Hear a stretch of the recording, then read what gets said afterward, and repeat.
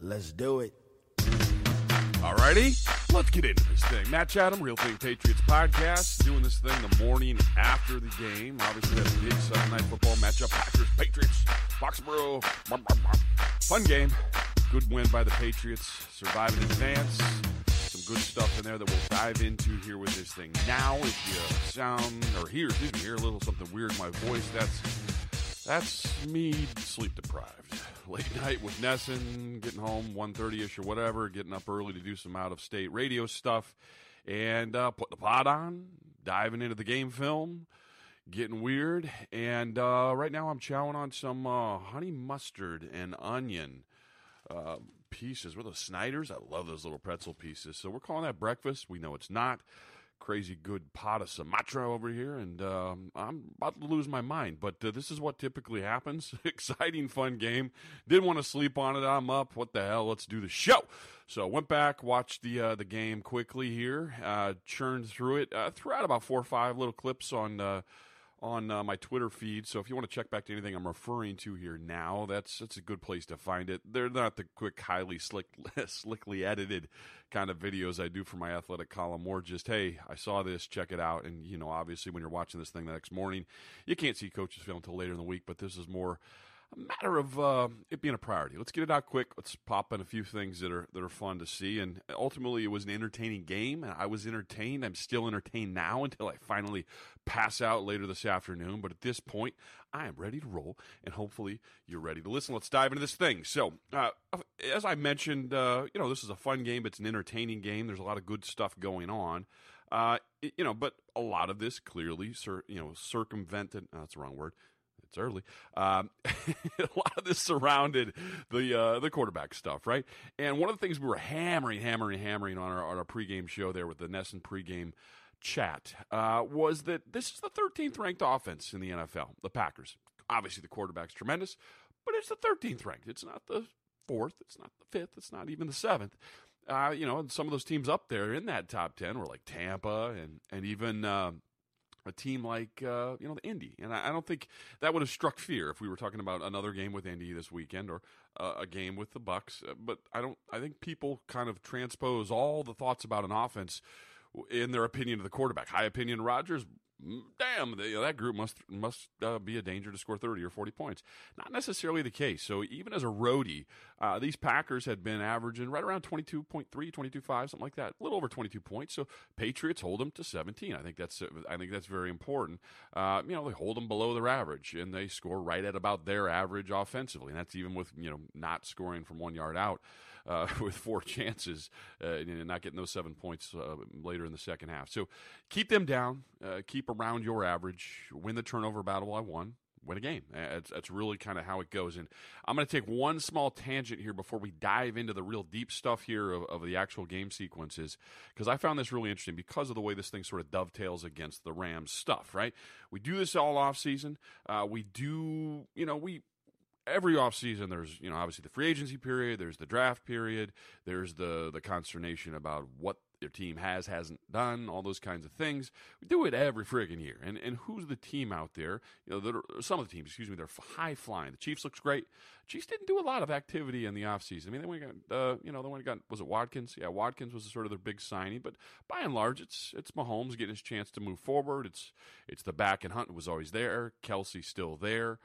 They made some nice pieces around them. Offensive line is strong as always. Defense is by and large the same. They actually get rid of Marcus Peters, who's out in L.A., which is the team I'm sort of trying to turn this back towards. But who was the biggest, sexiest, went out and got all these people and spent all this money defensively? That was the L.A. Rams. And what have the Rams been doing? Not playing great defense, quite frankly. And why I think that's sort of ha-ha funny is because we get so much conversation around here in this New England market about go spend money, go get this guy, go get the premier elite blah, blah, blah dude. And you look at what LA did. They're paying a big gob of money. I don't want to look it up exactly right now. Actually, well, screw it. Yes, I could. So, Ndamukong Suh, they give him the 1 year deal, straight cap hit, $14 million. Dead cap of 14 on the year. Dude's playing 1 year for 14, and he's a UFA in 2019, so that may not go anywhere. Now they did make the trade for Marcus Peters, and that's actually a smart deal because it's still a rookie contract, 4 years, $9.5 million. So he's playing on a modest cap hit of 1.7 this year. That's just more of a sneaky smart move. But then they go get Talib, a little older player. Broncos are done paying him that kind of money. They get him in at around I don't have it in front of me. I do. Cap hit this year is 11, right? So he's rolling with an 11 cap hit now. Big number, but not the biggest. It's still a pretty significant for an older corner like that. 32-year-old dude who's now injured. So, it's a big hit, big swallow to take for a guy who's not on the field for you. But beyond just the big hit with Sue, they redo Aaron Donald. Usually year one, I actually didn't pull his up, or maybe I did. Maybe I do this all quick in live time. Aaron Donald, this is via Spotrac. Cap hit just about $9 million this year. So he does the big monster deal, 6 years, $135. Year one is going to be more mild. Then it jumps to freaking Mars, and it's 17 cap hit next year, 25 after that, 27 after that. There's no way he and Ndamukong Suh can be on the same line together. They can't possibly be trying to do that. Michael Brocker's another good, former first-round pick, and I believe like 2012, somewhere in that range. But he's on a contract of 3 and 33. You got an $11 million cap hit this year of 7, a little more mild, but then it goes 11-11 the next 2. It's independent of the signings. But basically the guy's averaging about $10 million a year for a rusher, right? So you got one +10 rusher, edge rusher. Then they go out and trade for Dante Fowler just here at the trade deadline. I believe he's still on his rookie contract, though. I didn't pull that one up to check. But the point is, that's a hell of a lot of money to be spending to go out and have some of the performances the Rams have had defensively. Why is that relevant? Because they were playing the Packers a week ago, so it's a nice comp. They're butted up against each other. Both teams have home games. The Patriots had home games against the Packer, a home game against the Packers. The Rams had a home game against the Packer. That's purportedly, other than maybe New Orleans on that other side of the draw. That's who you're probably looking at if you advance to a Super Bowl. One of those teams, most likely. Maybe something out of the NFC South. Beyond the Saints. I mean, the Carolina Panthers look dangerous. The Falcons are improving themselves a little bit. But by and large, that looks like the most competitive portions of that field. Now, obviously, over here on the other side, the Chiefs continue to fly, and there'll be a challenge for the Patriots to get out there. But it makes for a nice comp, right? They spent all this money, big spends. And a better way, even beyond just going guy by guy, is looking overall defensive breakdown in spending. Cap allocation, just by offense, defense. Now, this was kind of striking to me because I didn't realize it was quite this bad across the league. But basically, if you're willing to spend half your money on defense, that's like a big deal. I didn't realize that basically across the league, let me go right down to the middle to smack in the middle, 16. Arizona Cardinals, 16 on cap allocation. So that's the middle. That's your flat smack in the middle of the 32 teams.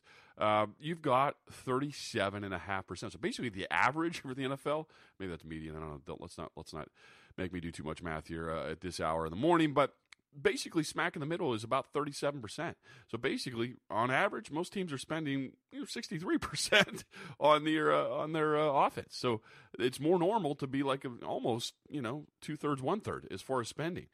So to go all the way up and spend half of your money on defense, that's somehow weird. Well, obviously you get the discount because defense doesn't have a position like quarterback. You may have a defensive end that gets stupid money, big money. May have a corner that gets big money, but it's still usually going to be short of quarterback. So understand that one position is probably what pushes this number up to the disparity each and every time. But the Jaguars spend 51%. They actually spend more as far as cap allocation on their defensive side of the ball, which is a big deal. And you're going to go through this list here. I will quickly for you. The top 10 teams that do the defensive spending a little bit higher. Minnesota's up there. Should be. They're 47.57% as a percent of cap hit spent on defense. And again, it's pretty solid defense. They haven't played that great at times this year, but it's understandable. You would guess that they were one of the spenders there. Houston Texans, they're 3. Again, that sort of fits profile what you would guess. Denver Broncos at 4, but they've had the fall off, so that's a little bit surprising. But we'll scroll down here to the Rams. They're 42%. Sorry. So they're at the 7th spot. So still a top 10, still overspending pretty heavy. And for the results they've gotten, little bit shocking.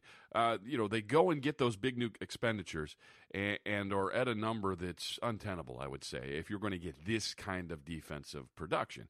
They had the Packers, got them on the road, and they conceded an additional 10 to what the Patriots were able to pull yesterday.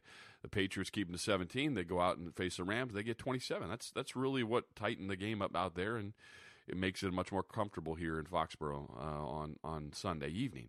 But you look forward a week, and that the Rams survive that, get through the Packers, and now they face the Saints. And what was other than the Patriots game, this is probably the game of the week. Rams Saints, and the Saints come out of that thing. But how much did they score? 45 freaking points, 45 points, and you're having cap figures like that, disparity like that throughout your roster. So the one thing that I would say, and I don't have a way to filter this and sort this now, but beyond just willing to put it on that side of the ball, how is it?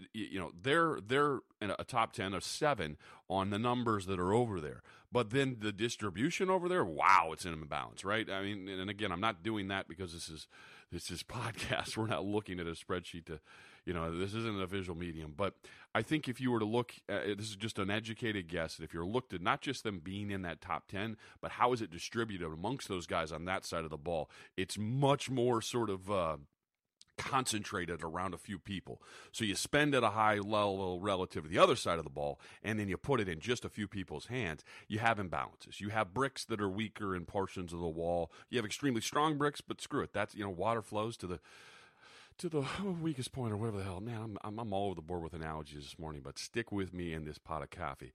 But the point is, water's going to flow to the area of least resistance. That's what I was going for. So if you build up one area, wildly so, well, water just stays away from that, and it flows to the weakness, and that's what you get in a game where you have to have 11 parts working together. Great, go overspend on 4 of those. There's 7 other alternatives, and I think that's what you're seeing with the Rams. Philosophically, that you're going to get patted on the back for going for it and spending, and they're one player away and all that nonsense. It never works out that way. Do people ever learn this lesson? No, not in the NFL. And when you wonder out loud, why are the Patriots here every year? Why do they continue to be back here and be successful? Because they don't ascribe to that philosophy. God bless you if you do. You ain't going to win shit. Now, moving on, let's get into this. And let's sort of look into the game itself. I think this makes for kind of a fun discussion where we can kind of just fly through this thing and just hit on the high points because it was an entertaining game, and because I think there's some positives. I'd say we're in the sort of 70, 80 percentile kind of thing where it's going to be mostly positive. Few things that weren't perfect. Clearly, they could have been better. There were some ugly segments to the game, but by and large, you got to come away feeling pretty good about what the defense did.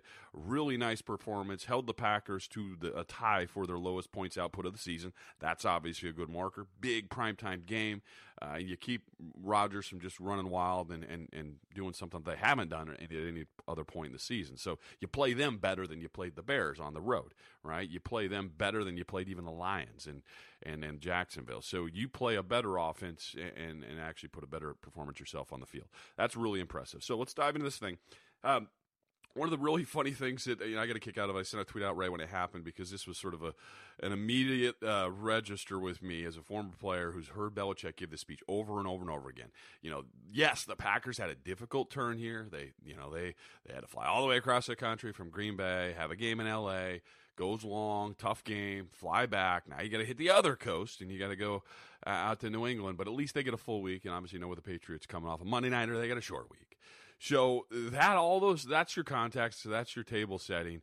And the Packers, they defer. They win the toss, and they're kicking off to the Patriots to start this thing, and the Packers start the game with offsides on the kickoff. Now, I don't know how Mike McCarthy handles this, and I actually, without looking, don't know their team's coach, but I can hear this speech if you're in a Belichick meeting room. There's few things on earth that he makes fun of more than kickoff mistakes, really. Kickoff and kick return, really. I'll go through both, but kickoff mistakes, being offside on a kickoff, like imagine the opening kickoff to the game. That's the first thing you do on the day, and it's not like an offensive play where you have to react to a guy doing something to you across from you, or a defensive play where there's a route combination or a check you got to make, or who did I pick up, or did I blow it, or did I jump off sides because they hard counted me or something. On kickoffs, this was my profession. you, you can't jump off sides on the opening kickoff. Did you not sleep well? Did you not did you not warm up well enough? Were you just not mentally ready to go? If you jump off sides in the opening kickoff, mentally, oh, good Lord, heads in your ass to start the thing off. And those are the kind of things that drive coaches nuts. It's like we spent a whole week preparing for all these other things, and this is a stayed play. You're starting from a stop, and there's nothing over there going on that they're doing that can cause that penalty. You just do it yourself. So to me, the first thought that climbs in my head is like, wow, are these guys ready to go? But in fairness, they bounced back and made it competitive for a portion of this game, maybe 2/3 of the way in, until it broke open. But that was a real tone setter, especially when off that offsides, the Patriots get a really nice kick return to start the game, kick to Cordarrelle Patterson, which I was a little bit surprised that they did. Crosby, I don't know if he's got a touchback leg necessarily each swing, but they kicked to him, got it out to the 36 even with that offside. They decline the penalty or whatever and move on. And the Patriots head into an extremely impressive drive. This is twice now. I don't believe this happened with the Bills game a week ago, but this reminded me much of that Bears first drive, where it's like, good Lord, just boom, boom, boom, boom, boom. 6-7 different kinds of plays and just iteratively moving down the field, and it's like, gah. That is, if it's scripted, then great with the script that they're using. If it's just sort of reactionary, whoa. I mean, it's that moment where you're like, wow, if you see that, if they're able to pull that off, 3 or 4 more times, this game's over. And in credit to the Packers, that didn't happen. So they come out and win the second series, and it's like, okay, it slows down. But the Patriots have been pretty solid this season. I have to go back. I'm making a sweeping point here that may not be accurate, but I get the sense that they've been pretty good on their opening drives. There's 2 there that were just gangbusters. But good early when you're game planning hot for what you think you're going to get and what you then choose to do. So White. Let's just kind of plow through all the plays that were there. There's a draw play to James White. There's an open side run to James White. Gordon, they throw a deep ball to Gordon into a double team. That was a bad ball. Thank goodness that didn't get picked, but that thing had no chance.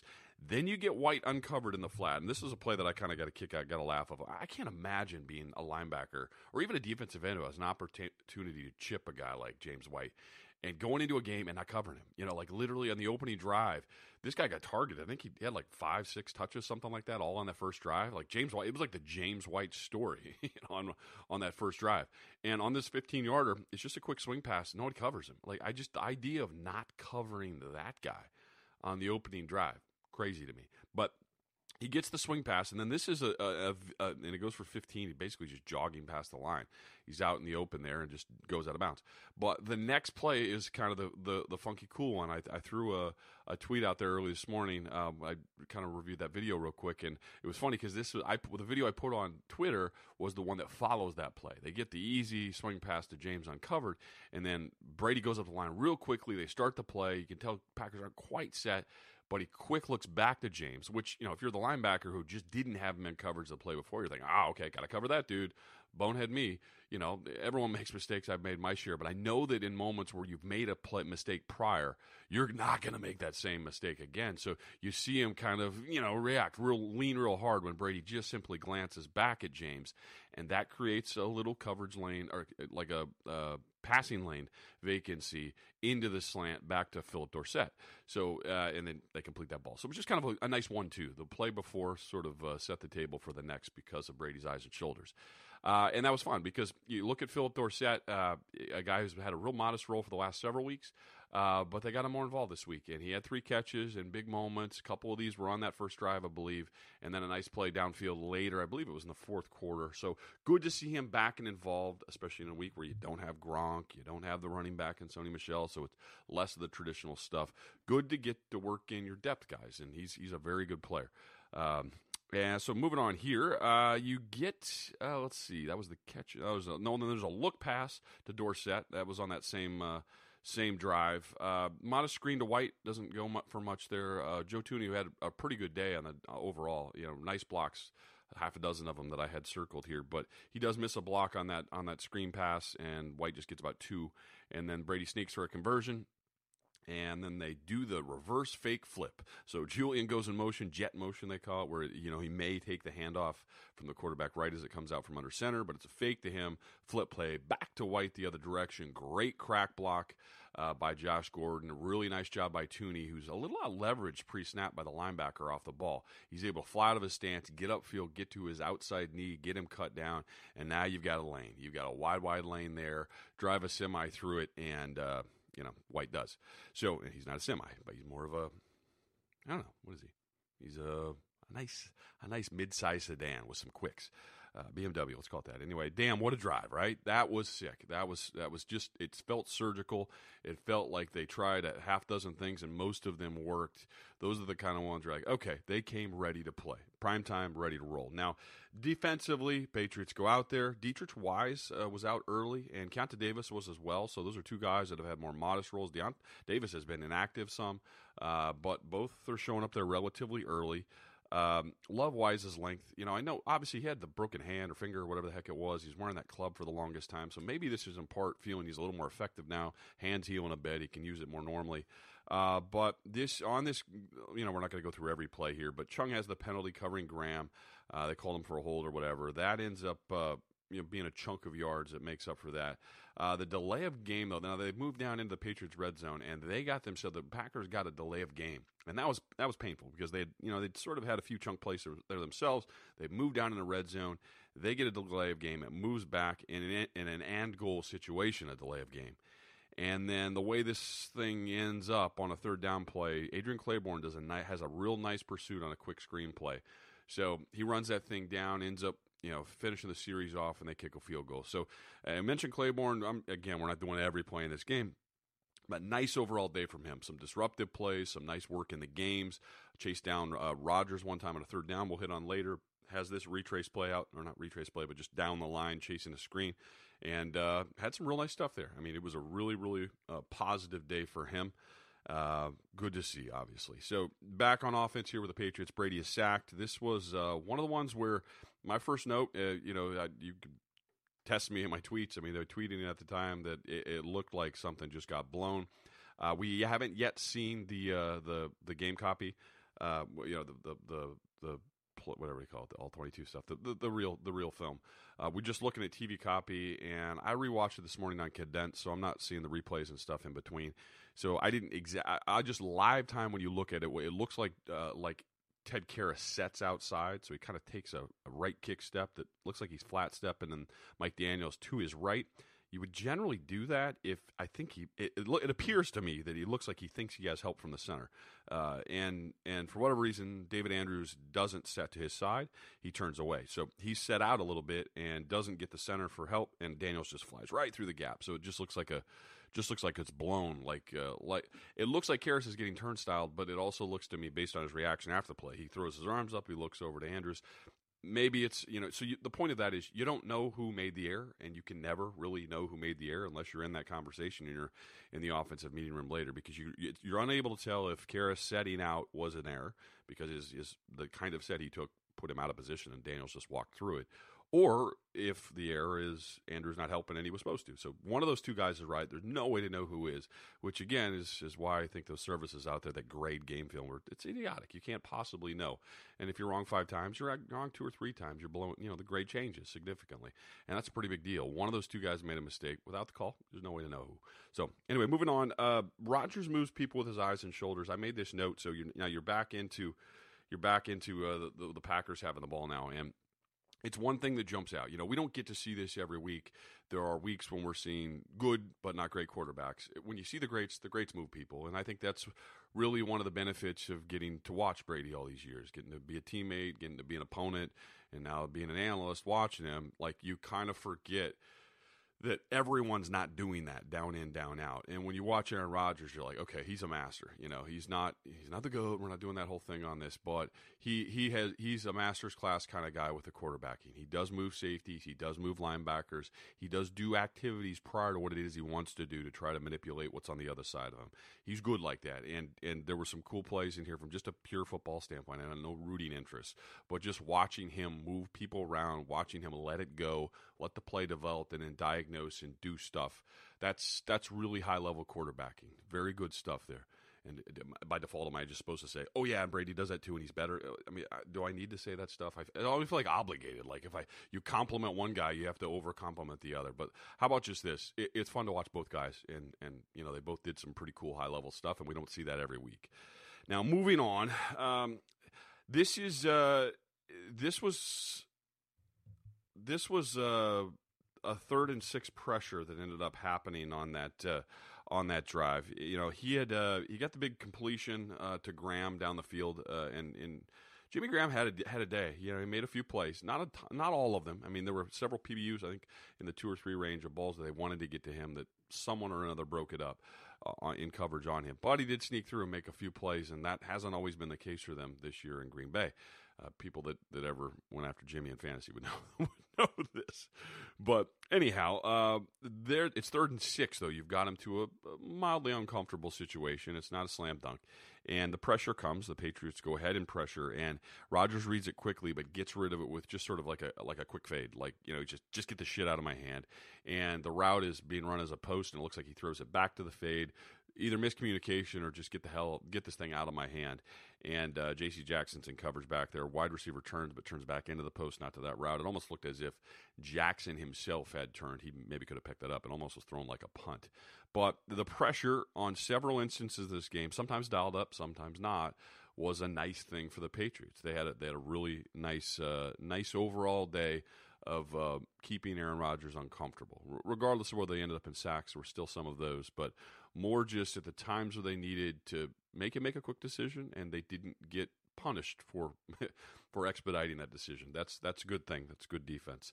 So Pat's next drive, though, does stall in the red zone. They only get 3, make it for a 10-3 game. And, so really both offenses now have had opportunities to go down in deep and then things stall.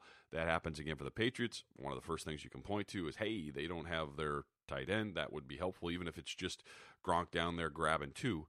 And they also don't have their traditional running back in Sony Michel, but they've buffered themselves a little bit with the Patterson stuff, and even Barner had a carry that was pretty positive too. So he milked a guy on a blitz pickup. I believe that was Clay Matthews, but good Lord, that was awesome. So just cleaned a guy on a run through, and those suck when backs are shorter than you, they're underneath you with leverage. You come flying through the hole, and you think you're going to run through them, and put your chin back into the back of your head. That's good stuff. But anyway, so moving on here, I really thought that I kind of came in talking heavily, did it on last week's podcast, talking on this in the Nesson pregame chat about how important it was going to be for red zone defense. And really both groups were pretty solid in the red zone defense, but it wasn't like game key solid, right?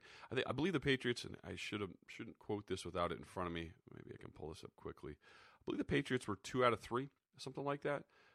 So the Packers scored 2 out of 3 times down in the red zone, and I believe the other side was 3 or 4, something like that.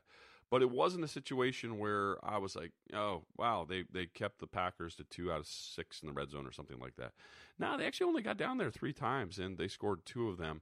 I thought the better thing in review was actually more the plus 50 defense. So basically, they've crossed midfield, and the work that's done between there and getting them into the low red. At least you let them the high red and maybe back them out with a negative play. But I think that was more accurately the story. The 3 and outs that they got in critical situations, sudden changes, things like that, backed up situations you don't want to be in. They got 3 and outs in those, and they prevented red zone opportunities. Not that they necessarily knocked it out of the park on stopping them. So I think that was a little more accurate thing to what the Patriots defense did on that day.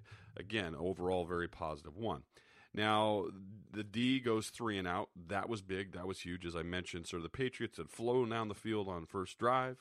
They have a really nice offensive series. Then the Packers come back. They get their 3. And the Patriots go, get nothing. The Packers get nothing. And then we're back to the Packers. The D gets a big 3 and out. And I think that's important where, you're kind of in this mode of, is this going to be just exchanged haymakers, right? Patriots are going to go down and get 7. Packers go down and get 7. Packers go, 3, then 3. They're going to go back and forth and back and forth. And you get in a great opportunity where you're deep and you've flown down the field and you have to settle for 3. That can be a little bit deflating to a defense. Like, ooh, okay. if they answer any more than what our offense was able to get. Now we're a little bit behind schedule. But so that was a big moment where the Patriots offense stalls and then the defense goes 3 and out. That's perfect. Now you're into the 4-minute drive area here before half. This was basically when we were introduced to the Patterson runs. A lot of Patterson on that drive. Fun stuff. Shot out of a cannon. Reminds me of Mario with star power. I tweeted that out a little bit a while ago. It just was, I giggle when I watch him run. I love it. I love watching back the film, and it's like when he sees that little hole shot, it's just, just spaz almost. And it's cool. He's physical. He's not afraid of contact. He's a wide receiver, but he's got a very near, tall running back frame. You made the example there in pregame of Latavius Murray with the Vikings, a slightly taller back. I think Latavius is actually 6'3", and Cordarrelle's 6'2" and some change.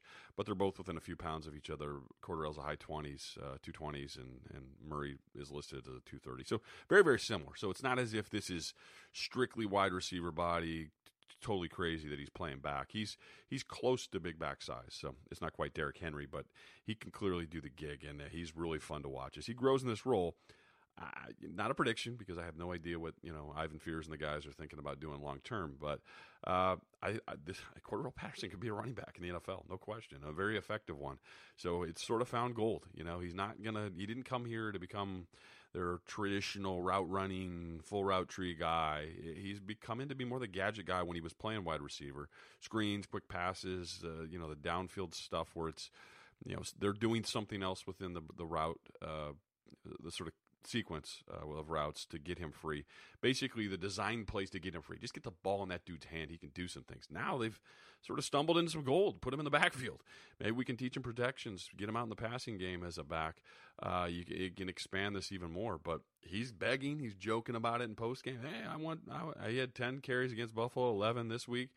Now he wants 15. Then he wants 25. Like, this guy wants to be a real back. And I think he's making people notice him, and it may be a situation where you stumbled onto a nice little complimentary back and a nice weapon to have long term, at least for the season anyway. But anyway, moving forward, this was an important drive. Obviously, you're going to suck a little time. It's a 4-minute drive situation. You get the points before half. Patriots get themselves up to 17. And then they do have the opportunity there with Green Bay to come back. There was enough time left on the clock to maybe get themselves in a range for a 3. And Adrrian Clayborn, one of his other big positive plays of the day, was chasing down Rodgers to the sideline. Rodgers sort of fumbles it there a little bit and trying to reach for the marker and ends up about 2 yards short. But that was because Clayborn didn't take the false step. He didn't over pursue. He retraced down the line pretty well. And he's a big dude that's moving pretty well. I think it's, he's a veteran player, an older guy.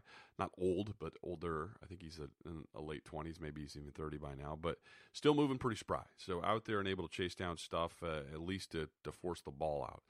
It's not Khalil Mack covering ground, but it's a disruptive dude who is playing smart, playing some of his best football, and really helping the team. It's good stuff. So moving on here again. Let's see. This is the first drive of the second half, right out of the locker room. This is that Valdez-Scandling guy, the young wide receiver, I believe, from USF. Tall guy, 6'4" dude. He kind of started to show up. This was a huge drive for the Packers. Best day from Rodgers in my view, or best drive for Rodgers here in my view. A couple really slick throws.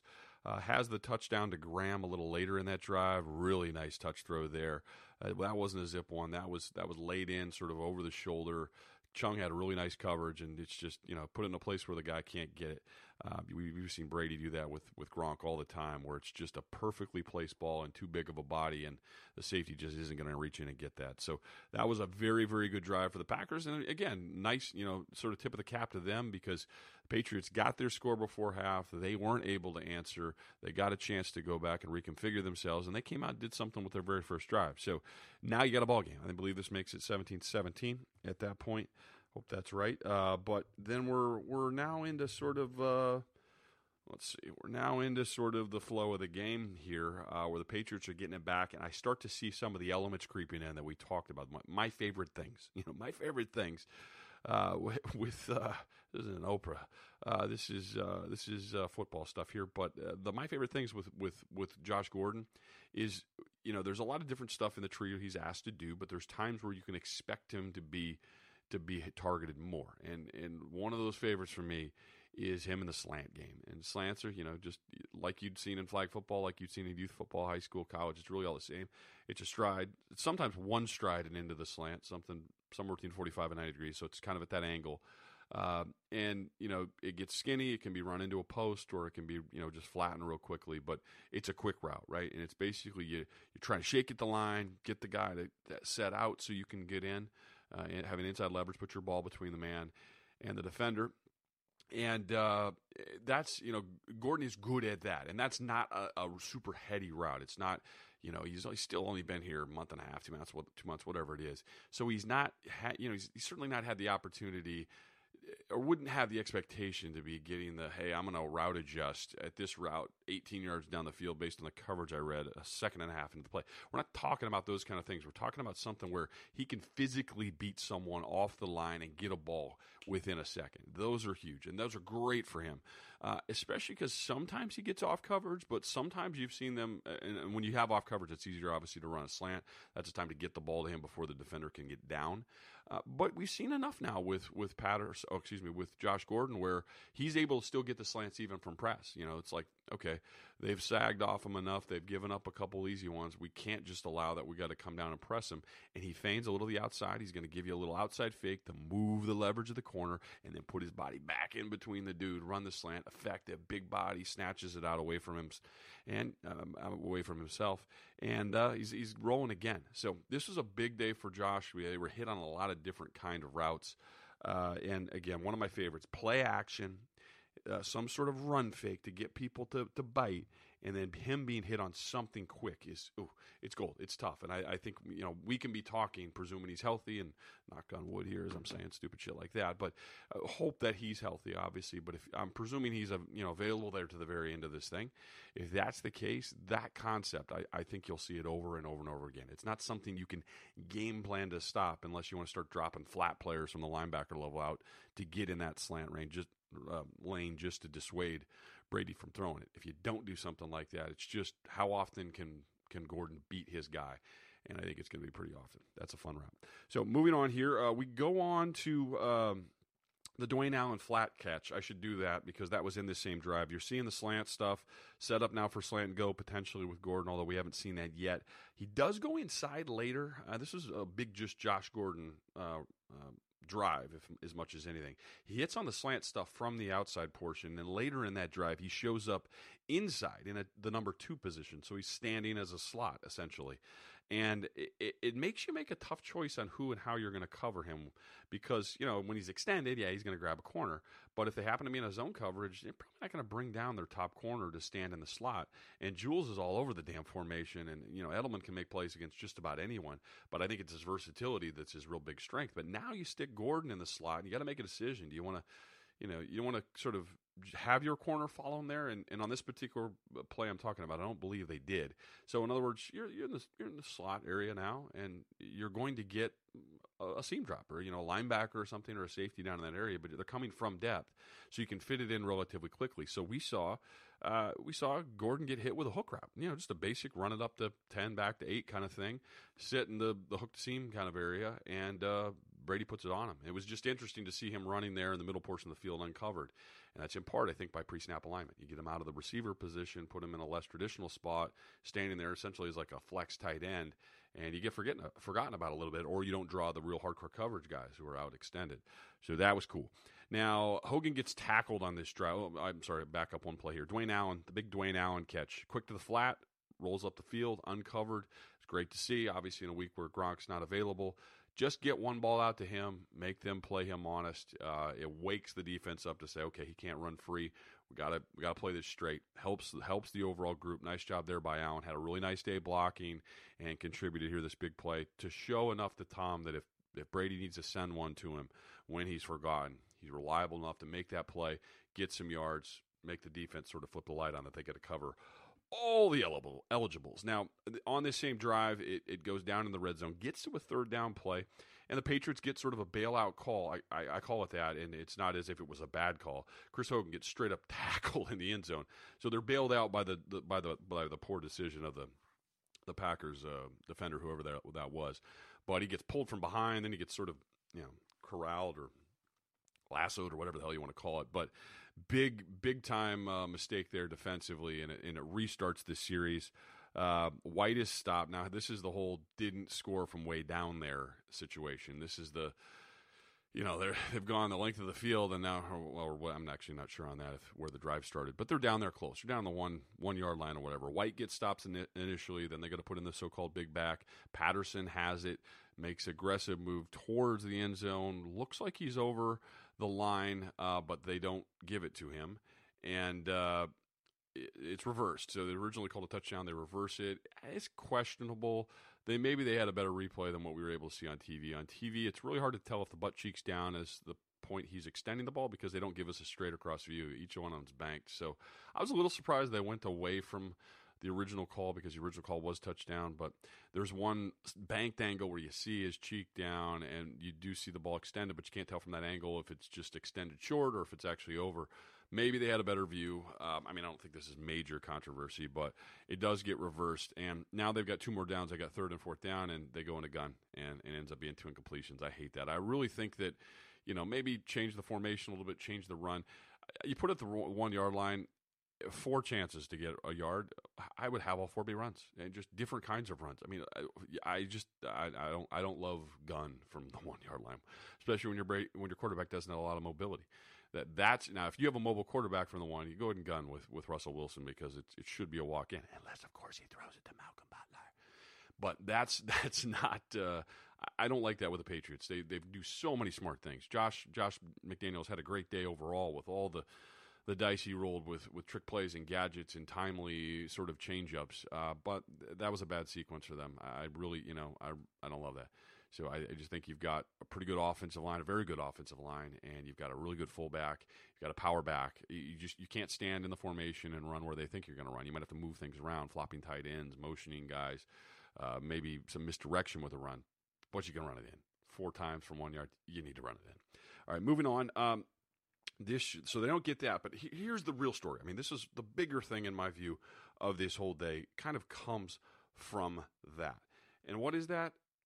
It's essentially that you've had a disappointing moment, right? It's not what you wanted. You wanted to score. Obviously, you wanted to score in that situation, but it can be very deflating. You say, "Oh, you're right there. It's just this is such a big game and prime time, and now we're going to give it back to Rodgers and miss out on 7 points. We've gone for it on fourth down. We don't get it, but they've now got to go the full 99." And your defense gets a 3 and out. Huge moment in the game. Huge moment in the game because you get one backed off play. Rodgers hits something in the flat or a quick hook, or Aaron Jones gets a run that loosens things up a little bit, and then they're back in a regular sequence. And if they were to go down and get 3 or even God willing 7 or something like that, then it really changes the tone of the game. But the defense stepping up in that. They've got them backed up situation. Huge job there. That's good stuff. So now you get it. But here's the issue, though. The Patriots, after the big stop by the defense, you get the punt that takes to midfield. They have a blitz pickup problem, and you're sacked. And it's you go 3 and out. Well, actually, I'm not sure if it was a sack or if it was thrown away, but that was one of those real bad blitz pickups that looked like they're bringing 4 or 5, and then a couple guys drop out, and then somebody flies through a gap, and Tom's either throwing it away, throwing it at the ground, or he got sacked. I don't have that note here, but it was bad. It was you got the reset chance after not getting the score. You've now gotten the ball back at midfield, and you go 3 and out, and portions of it's just simply blitz pickup. So tip of the cap there to Mike Pettin. He drew one up that they didn't handle very well. Now this is the roughing the punter. Oof, really dumb thing there. You got to control your body. Some young guys miss on that. I think I've done it in a preseason game. I don't think I ever got a roughing in a regular season game, but it's just something you learn. You have to take an angle that even if you lay yourself out, you're going to miss his body. You have to look to pick it off his foot. If you take an angle that goes at his body and you ain't getting the ball, you're going to run into the dude. So that's just inexperience. That was ragged. You feel bad for teams guys because their jobs are on a cliff each and every week anyway, and that was some dumb shit. You don't want to be the guy caught in that situation, and I've done some dumb shit, maybe not that particular one. So anyway, that was bad. Resets the series, gives Brady another chance from midfield. Here we go, big-time stuff coming. Nope, still had a punt. And that was really where I think some of the roughest offensive sequences of the day came. Protection was off a little bit. Tom's, I don't know, accuracy or whatever's off a little bit. He missed some open guys or sailed it on one, I believe, in one of those passes. That was a bad sequence of offense. Not finishing off the thing from 1 yard, and then the 2 resets out at midfield, not getting anything out of that, having to punt again. This is another big Valdes-Scantling catch. Whoa, he had some stuff on that drive. So this guy, again, a nice young player. Geronimo Allison was inactive for this game. A nice, solid depth receiver there for the Packers. And this young dude, Valdes-Scantling, I hope I'm saying that right, really came through with some big-time plays, a couple of them here on this particular drive. But then they flipped the sides. Now we're starting the fourth quarter, and Lawrence Guy has his, one of the big defensive plays of the game, period, when he forces the fumble. Nice chop on the ball, gets it out in open space, and the Packers have been starting to move the ball there a little bit, but really nice defensive play there. And now you're back with a turnover. +1, I believe, for the day, without glancing at stats here, but that ends up being obviously a very, very positive thing. The Patriots don't give it up and get it off you. Good luck, especially in Foxborough. So they are able to keep that streak alive. Good stuff for them there. A big-time play for Lawrence Guy. Now, moving on to sort of kind of close this thing out, this is the next drive with sort of the goofiness, the fun stuff. The throwback to Edelman, who then throws across the field back to James White. Really nice, cool play.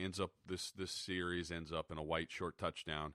So we're able to run it in at a time where, flip the other direction. They weren't able to run it in. So they run this one in. Nice drive there. Now they're up 24-17. Okay. Big reset. You're pissed it's not 31-17. It feels like it should be 31-17, but you got a little space here. And why is that important? Well, because you got that other guy on the other sideline, and they're sitting at just 17 points, and their average is about one more score, and you're doing your damnedest to keep them off it. But there's a level of maybe it can just happen because they usually figure it out if you give them that many more chances. But this is, again, when the defense came up really big in this game. They get them to 3rd and 7. They run a me game. A me game is a tackle and end game where basically Trey Flowers is on the inside. He's playing the tackle position, which is a cool thing for a smaller dude. Not small, but he's 265-ish kind of guy.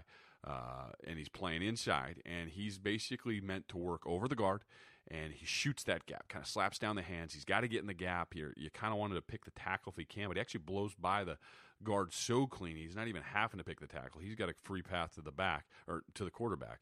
And Adrrian Clayborn on the outside is playing the end, and what a me game is the end coming around.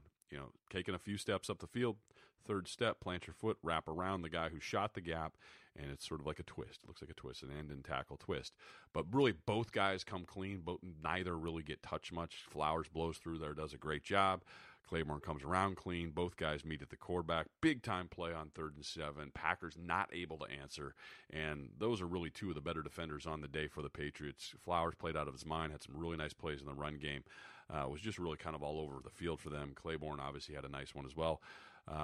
And that was another one. Big play for him on the day. So this is kind of the sealer drive, as we'll call it. Gordon gets the big touchdown. It's the big 55-yarder or whatever the heck it was. But he's just wide open. And how did that happen? Well, it was play sequence, and this is where Josh was really rolling here at this point. They'd had the ugly series earlier. Now the last one, they had the throwback to White, the throwback to Edelman, then he throws the ball to White, the double pass thing. So that was some creativity that helped move the ball down. They had some success. I believe it was an Edelman screen or something like that a little bit earlier in the drive. And this play follows. The big play that ends up going to Gordon for the half the length of the field. They faked the screen first, and that fake of the screen, after having seen the screen in that same drive, gets the cornerback to drive up to the line real quickly. Hey, I'm going to go make the play, and Gordon's running down the field uncovered.